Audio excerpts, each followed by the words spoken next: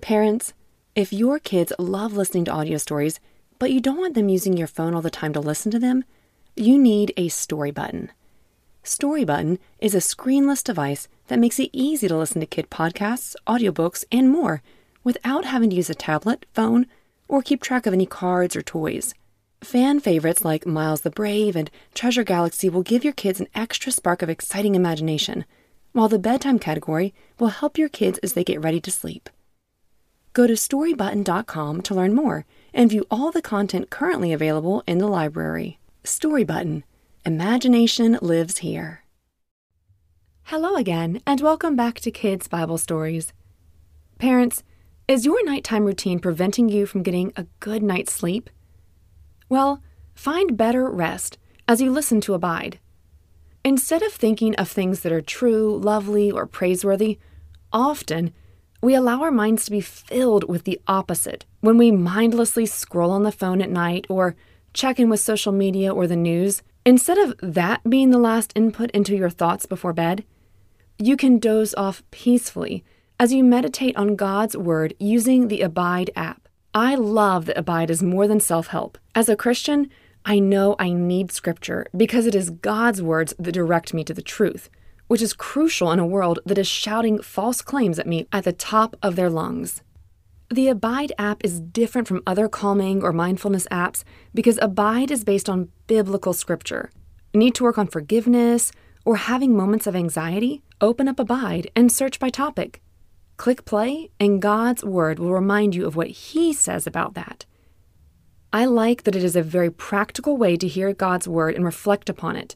The meditations start at 2 minutes in length and can be adjusted. There's a variety of soothing background musics and narrators to choose from. It's practical and doable. I've been enjoying simply taking 3 minutes before bed, shutting everything off, and listening and reflecting on God's Word as the Abide app leads me through it. For a limited time, our listeners will get 25% off a premium subscription when you visit abide.co/Bible Stories. Get started now with 25% off a premium subscription by downloading the Abide app at abide.co/Bible Stories. You'll get additional stories and meditations, premium music, soothing sounds, and more. Support this show and get 25% off by going to abide.co/Bible Stories.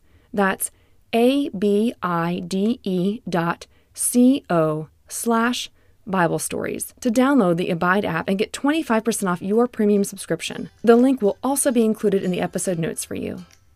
Now, let's begin our Bible story. Today's story is Money Part 2 and is called Life is Not Made Up of How Many Toys You Have.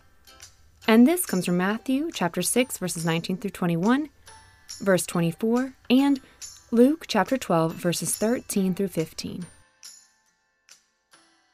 Who enjoys buying things? I do. Me. I think we all get excited when we get to buy something. Maybe for you, you enjoy walking into the store and making a beeline to your favorite aisle. All of the colorful packaging catches your eye. Look at all they have to offer. So many beautiful toys, necklaces, video games. There they all hang, just waiting for someone to purchase them. What are things that you enjoy buying or getting as gifts? Say it out loud. Probably a dance console. Legos. Thanks for sharing. Well, last episode, we talked about our hearts and giving. Remember, when we say heart, we don't mean that wonderful heart beating in your chest, but rather what you love, hope for, the things you cherish. That heart matter is what we mean. And today, we'll hear how our heart affects what we do with money.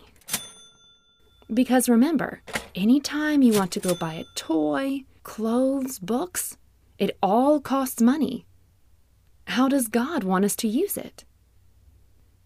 We begin by hearing Jesus teaching this.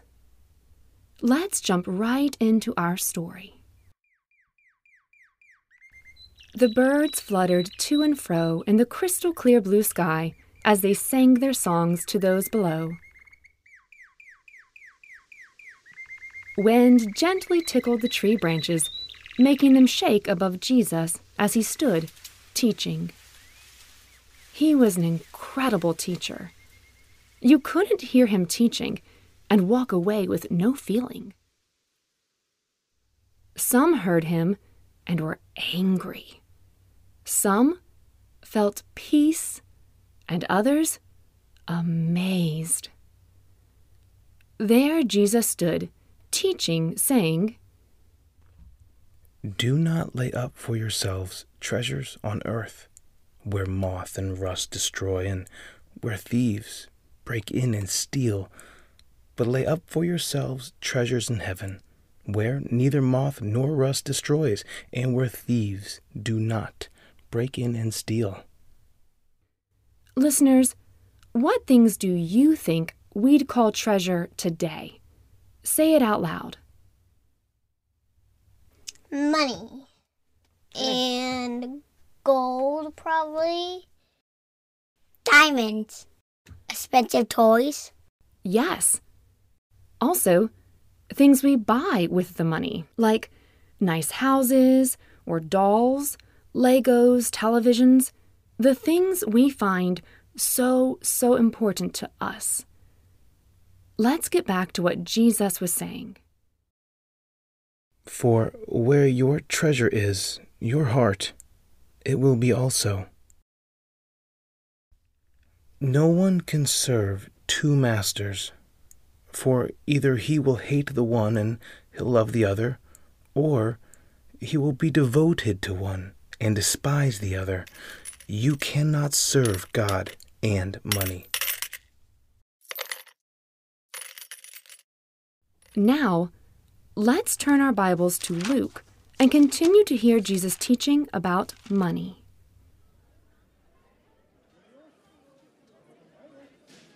Someone in the crowd said to Jesus, "Oh, excuse me, teacher. Oh, tell my brother to divide what our father left to us, all his things and the money. Oh, tell him to divide it with me." Jesus replied, "Man, who appointed me a judge or an arbiter between you two?" Then he said to them, "Watch out. Be on your guard against all kinds of greed. Life does not consist in the abundance of possessions." Well, that is it for our story today. But before we go, let's think about what we just heard. At the end of our Bible story, we heard Jesus tell the man to be on his guard against all kinds of greed. Who knows what greed is? Raise your hand if you do. So, if you don't know, that's okay. Greed is when you really want something more than you should, and you want more of that thing, even though it's not even needed. Let me tell you a real-life example of this from when I was a kid. A long time ago, all of the kids wanted Beanie Babies. Now, you may be asking yourself, Beanie what now? Well, Beanie Babies. They were these small stuffed animals that became very popular. Ask your parents. They might have had these too. Well, people made mad dashes to the stores, shoving and pushing. Excuse me. In hopes to get just one more Beanie Baby. The stores quickly sold out of these plush little animals. Children would call stores in hopes to hear of a new delivery.